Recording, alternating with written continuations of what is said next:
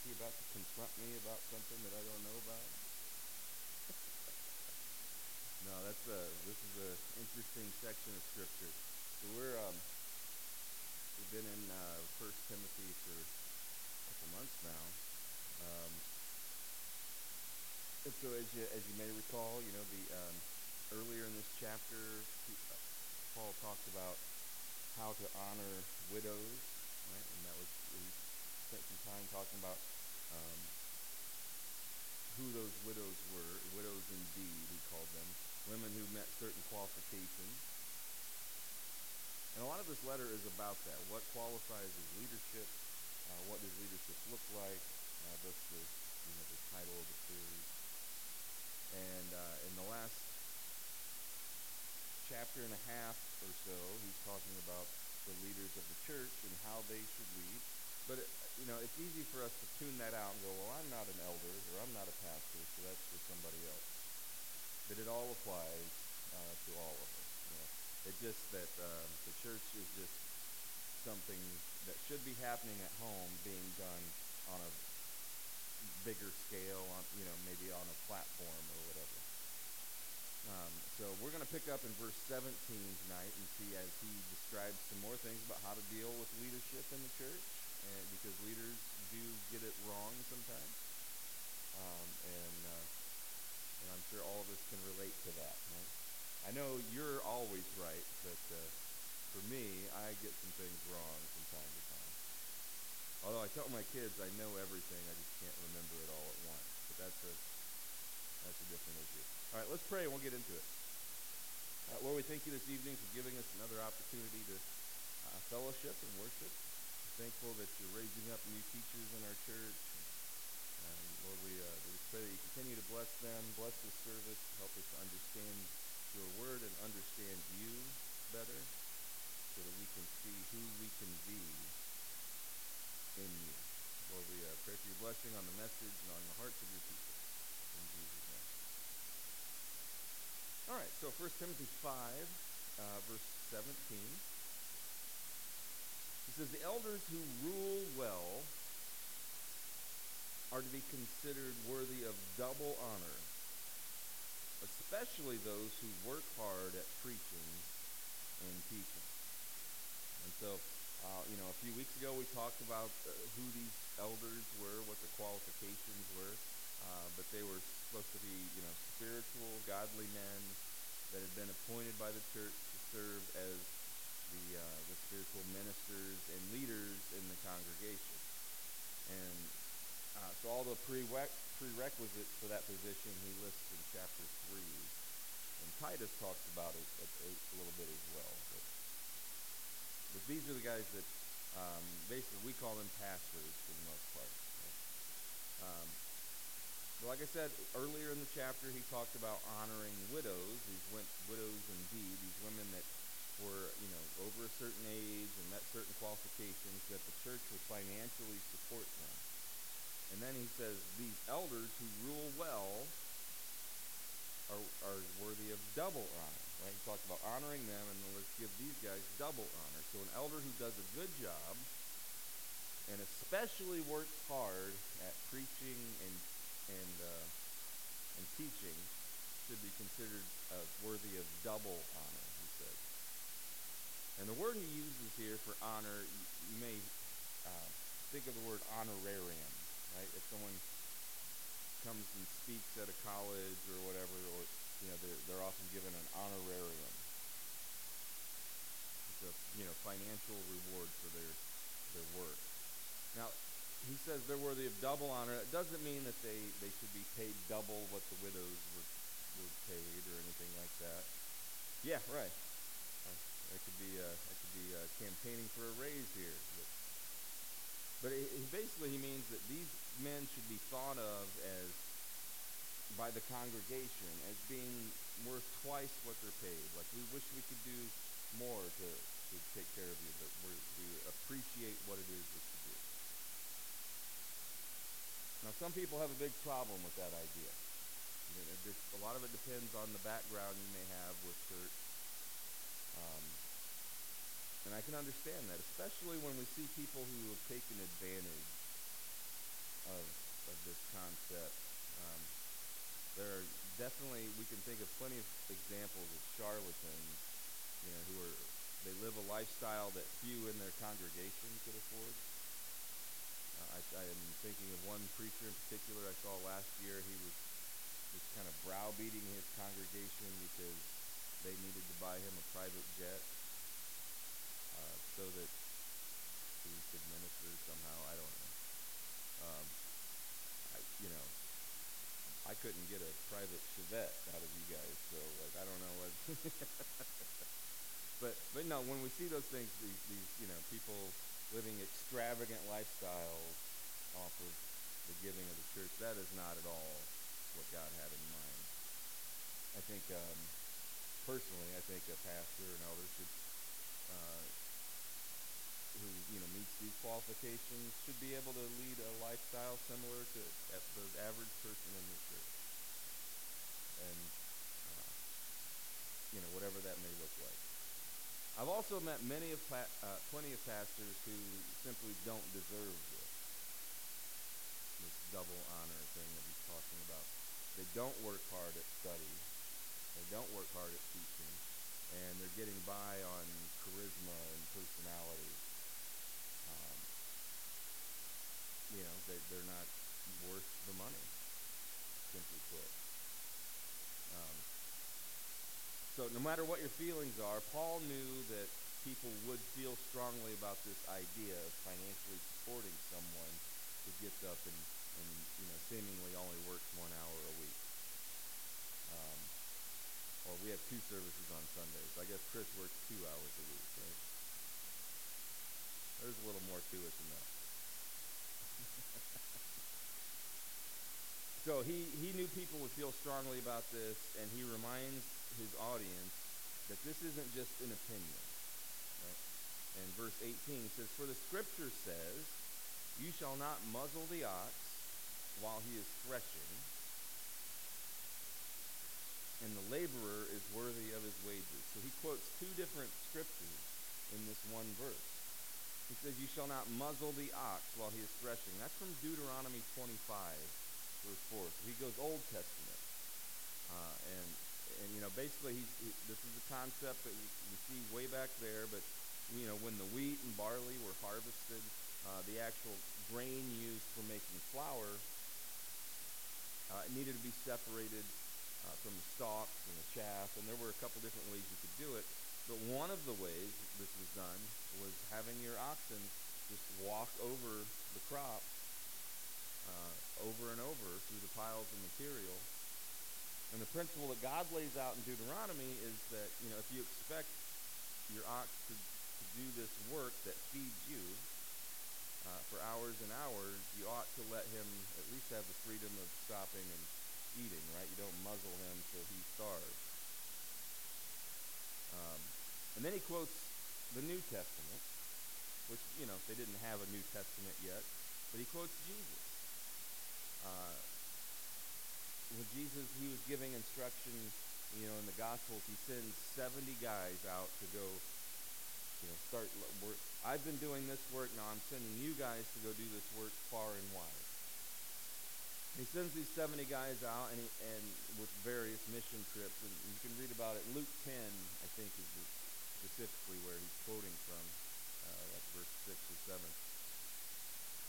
But Jesus, he instructs these men. He says, when you go out and do all of this, some folks are going to offer you some hospitality. They're going to offer to let you stay in their home. They're going to offer to feed you. They're going to offer to, give you some money or whatever. And he says, let them do that, because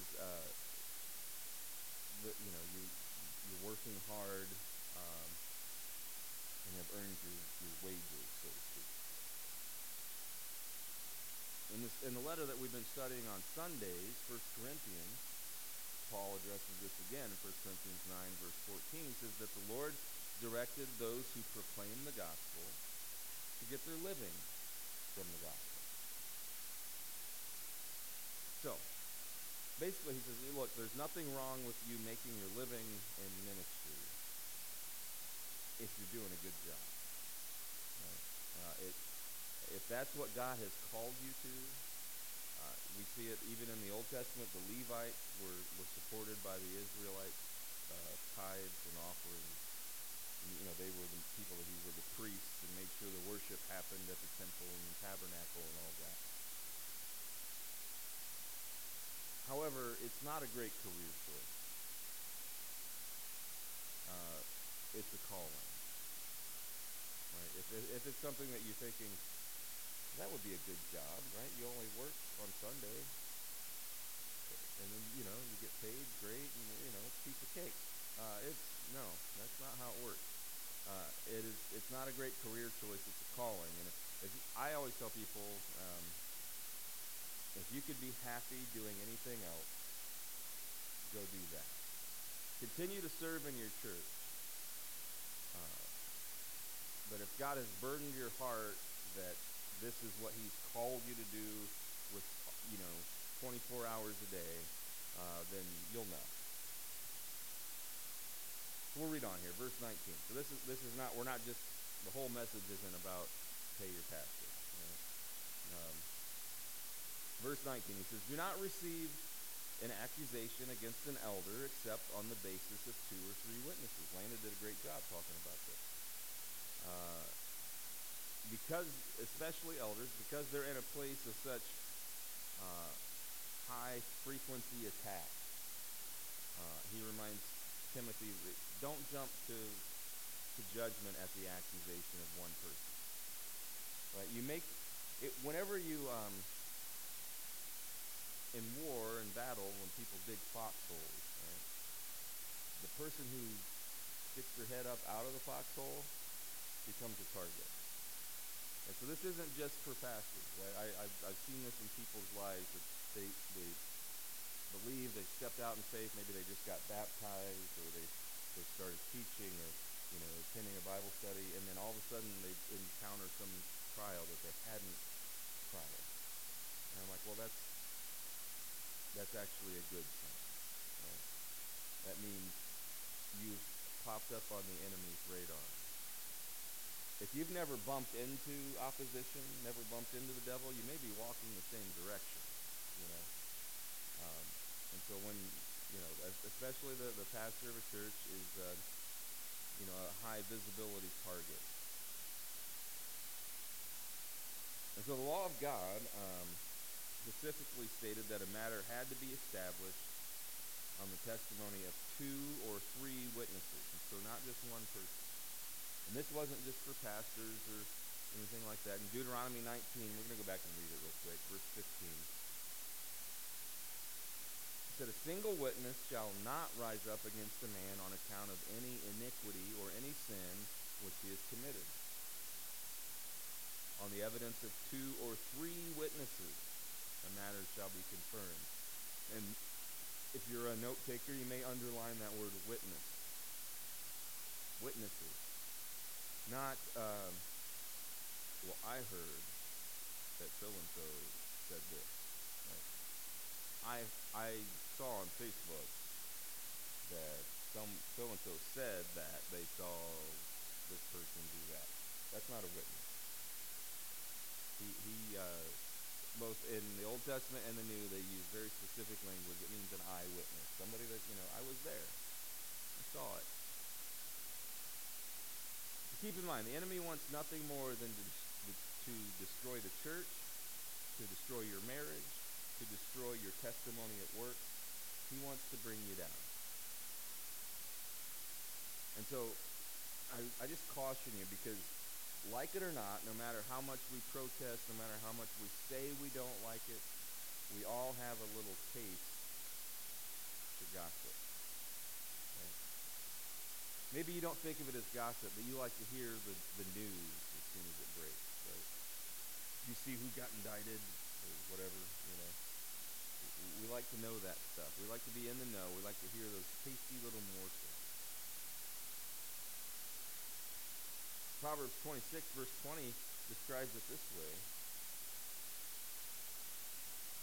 It says that fire goes out without wood, and quarrels disappear when gossip stops. A quarrelsome person starts fights as easily as hot embers light charcoal, or fire like wood. Rumors are dainty morsels that sink deep into one's heart. They're just delicious. Right? Just love to hear, especially when it's bad news about somebody that we don't think that highly of. Right? We're already looking for a reason. And so this is something it's taken me years to learn, um, through bad experiences. That I don't want to hear any gossip about another pastor or another person's another ministry, unless there are just multiple witnesses and for you all have good reason to bring it to me of all people, because people love to gossip about the pastor at their old church or whatever, and I've put my foot in my mouth enough times that I don't want to hear about it. Charles Spurgeon, if you ever get the chance, if you're a reader, there's a few books that he put out just called Lectures to My Students, and it was notes that he made to people who would become pastors or teachers in the church. And when he talked about gossip, he said this. He said this was his advice to preachers and pastors and to people in general. He said, this is very important, and I need to give it my full attention. But my memory isn't so good, and I have a lot to think about. Can you write it all down for me in silence? When someone brings you gossip, if you give them that option, it's pretty rare that someone will say, "Oh yeah, I'll actually. Everything I said is 100% factual, and I'll sign it." No, we all make the color the story a little bit. Anyway, so if there are witnesses, and there is sin, verse 20, 1 Timothy 5, verse 20, he says, "Those who continue in sin, rebuke in the presence of all, so that the rest also will be fearful of sinning." Some churches want to sweep pastoral sins, especially, under the rug. And Paul says that's the opposite of what should happen. There should be open rebuke. And there are lots of reasons. Landon touched on one, right? Like if we let everybody know what Pastor so-and-so did, then the offerings will go down. Here, that's not a big issue because they can't get much lower, But like the Catholic Church, as an example, wouldn't have had, I think, some of the troubles it's had if they had dealt with some of the priests who were abusers in a public way, and just, here it is, here's what happened, and we're dealing with it. There would be fewer people hurt in the long run than what has happened. Verse 21, he says, "I solemnly charge you in the presence of God and of Christ Jesus and of his chosen angels to maintain these principles without bias, doing nothing in a spirit of partiality." Listen, partiality and prejudice are grave sins, especially in the New Testament. It's made abundantly clear. If you have a problem with someone for their gender or their race, that's a sin. Galatians 3, verse 28, it says, "There is no longer Jew or Gentile, slave or free, male and female, for you are all one in Christ Jesus." One of the bigger dangers is most Christians will agree, yeah, you shouldn't hate someone. You especially shouldn't hate someone because they're a different color or what was the old song? Red, brown, yellow, black, and white, we're all precious in his sight. Jesus loves all the children We all agree on that stuff. But we have this other area where we do discriminate when it comes to class. In James 2, verse 1, James dealt with this. This is the brother of Jesus, right? He says, "My dear brothers and sisters, how can you claim to have faith in our glorious Lord Jesus Christ if you favor some people over others? For example, suppose someone comes into your meeting dressed in fancy clothes and expensive jewelry, and another comes in who is poor and dressed in dirty clothes. If you give special attention and a good seat to the rich person, but you say to the poor one, you can stand over there or else sit on the floor, well, doesn't this discrimination show that your judgments are guided by evil motives? Listen to me, dear brothers and sisters. Hasn't God chosen the poor in this world to be rich in faith? Aren't they the ones who will inherit the kingdom he promised to those who love him? But you dishonor the poor. Isn't it the rich who oppress you and drag you into court?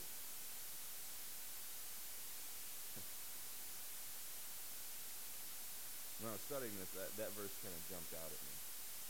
Because depending on your political leanings, you may be a part of a party that is a little bit like a chicken voting for Colonel Sanders. We're always supporting the wealthy. Because you dishonor the poor, isn't it the rich who oppress you, drag you into court? Aren't they the ones who slander Jesus Christ, whose noble name you bear? Yes, indeed, it is good when you obey the royal law as found in the Scriptures. Love your neighbor as yourself. But if you favor some people over others, you're committing a sin. You're guilty of breaking the law. I remember years ago, someone, a well-meaning person, my wife and I and a few other people here in the church, got us tickets to this concert at another larger church. It was an artist that you almost would have needed to pay me to go listen to them, but we were like, oh, thank you, and we went. And we get there, and it was like open seating, right? You just grab a seat, because it's in a sanctuary much like this, just a little bit bigger. But there was this section that was all roped off, and we thought, oh, that must be for like disabled people or the elderly or whatever. No, it was as we saw people come in, it was all the wealthiest people in the community, the people that, the movers and shakers that had made sure this concert happened. And I was like, it seems like there's a passage that quite literally says, don't save a special seat for someone like that, but it happens. The tendency is to either play favorites with someone because we like them, so we go a little easier on them, or because we're fearful of someone, so we hold back from doing what we know we need to do. And Paul and James both just reiterate the same thing, that we shouldn't treat people differently just because of how they look, just because of how wealthy they are, or how influential they are. So that means even at work, you should treat your boss and your subordinates with the same level of respect. They're the same in Christ's eyes. And we all know that person that talks a little bit differently when the boss is around versus when they're not, right? 1 Timothy 5, verse 22.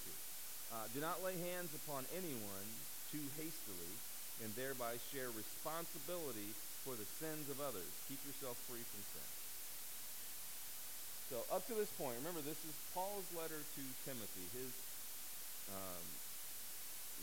confidant, his good friend, the person that he had spent the most time with in training. And he's trying to give him some advice as his time is drawing to a close. And so up to this point, he says, look, Timothy, don't listen to gossip about other elders. You need to keep the main thing. Don't feel bad about being paid for your labor. Don't show favoritism.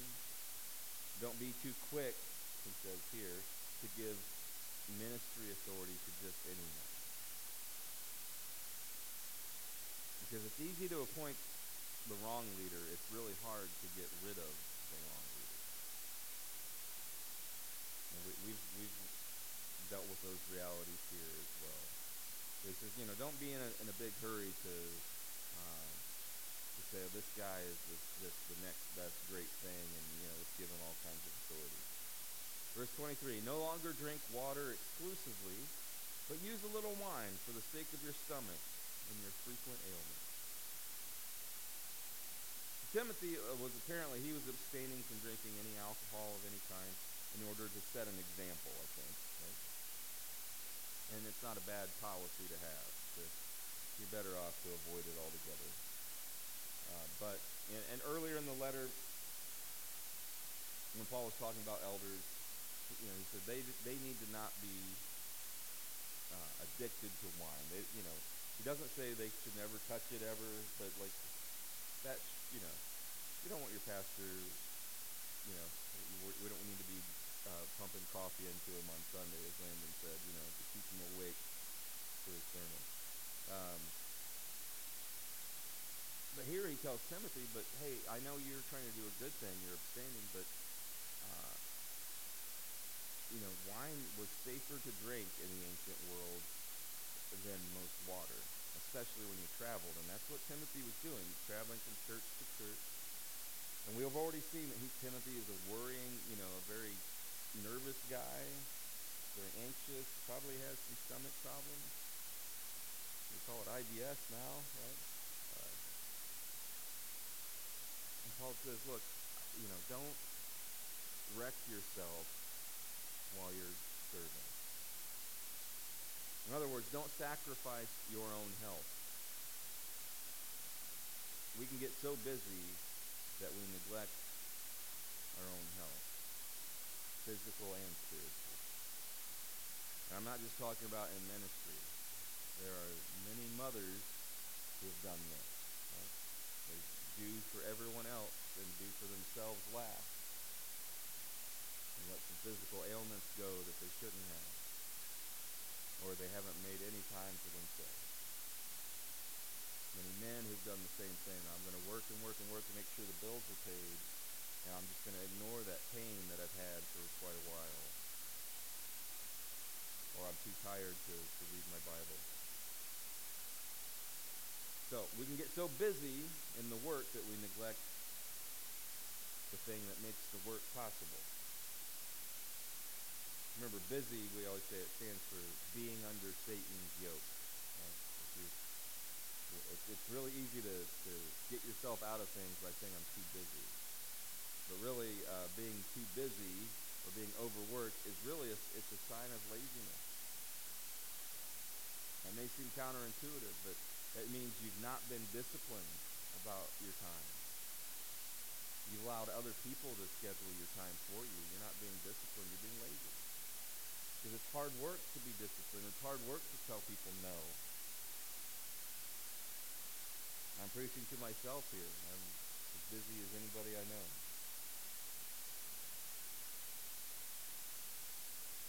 But you notice here, and we're going to close here. I'm running a little bit long, but you notice he's talking about Timothy. He says, drink a little wine for your stomach's sake. It's good for you, and this, with the issues you have. But you notice he doesn't say your stomach problems are there because you don't have enough faith, Timothy. He doesn't say, so Timothy, for $1,000, I can send you a cloth that I sweated on, and it will heal you of your stomach problems. God can and does heal. I 100% believe that. And sometimes he does it through doctors. So take your meds. Some people have caused a lot of damage by convincing people that they're in sin by not trusting God enough. And they shouldn't take their medicine and all that. Take your meds. Take care of your meat wagon. It's what carries your soul around. It's important. Verse 24. The sins of some men are quite evident, going before them to judgment. For others, their sins follow after. Likewise, also deeds that are good are quite evident, and those which are otherwise cannot be concealed. So sometimes what we see on the outside isn't really an accurate picture of what's really going on. And I think we've all seen that, right? We need to take it slow so we can wait and have some discernment. Rushed decisions are rarely good decisions. At the car lot, they love to get you on that, right? You need to act quick. I got another buyer on the line. You need to buy this car right now. Walk away. When they start doing that, they're trying to force you into a bad decision. Proverbs 29, verse 25 says this. It says, the fear of man brings a snare, but he who trusts in the Lord will be exalted. Many seek the ruler's favor, but justice for man comes from the Lord. So, bottom line, look, reputation matters, but you need to be you, not the version of you that you think other people want you to be. We're supposed to live our lives to please the Lord, first and foremost. In Jesus' high priestly prayer, and we'll close with this passage, I encourage you to read this chapter. There's some beautiful stuff in here. John 17, verse 3, he says, this is eternal life, that they may know you, the only true God, and Jesus Christ, whom you have sent. And here's what Jesus says. He's at the end of his physical life. He says, I glorified you on the earth, having accomplished the work which you have given me to do. He says, I can go to the cross with a clear conscience because I know I did what you wanted me to do.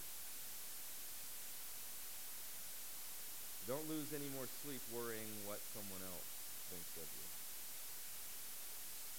Jesus, what is it you want me to do? All right, let me pray for you. Lord, we thank you this evening for giving us another opportunity to study your word. And God, as we're studying these things that Paul said to Timothy about leadership and what it means to be an elder or a pastor, it can be easy to get lost in the weeds. And Lord, we just pray that you help us to eat the fish and spit out the bones. Help us to get what's true, get what's right, and anything we've gotten incorrect, just slice it from our minds and replace it with a zeal and a hunger to come back yet again and find the truth. Lord, we want to know you better. We want to know what it is that you want us to do. Help us to keep focused on that. And Lord, may we never mistreat people.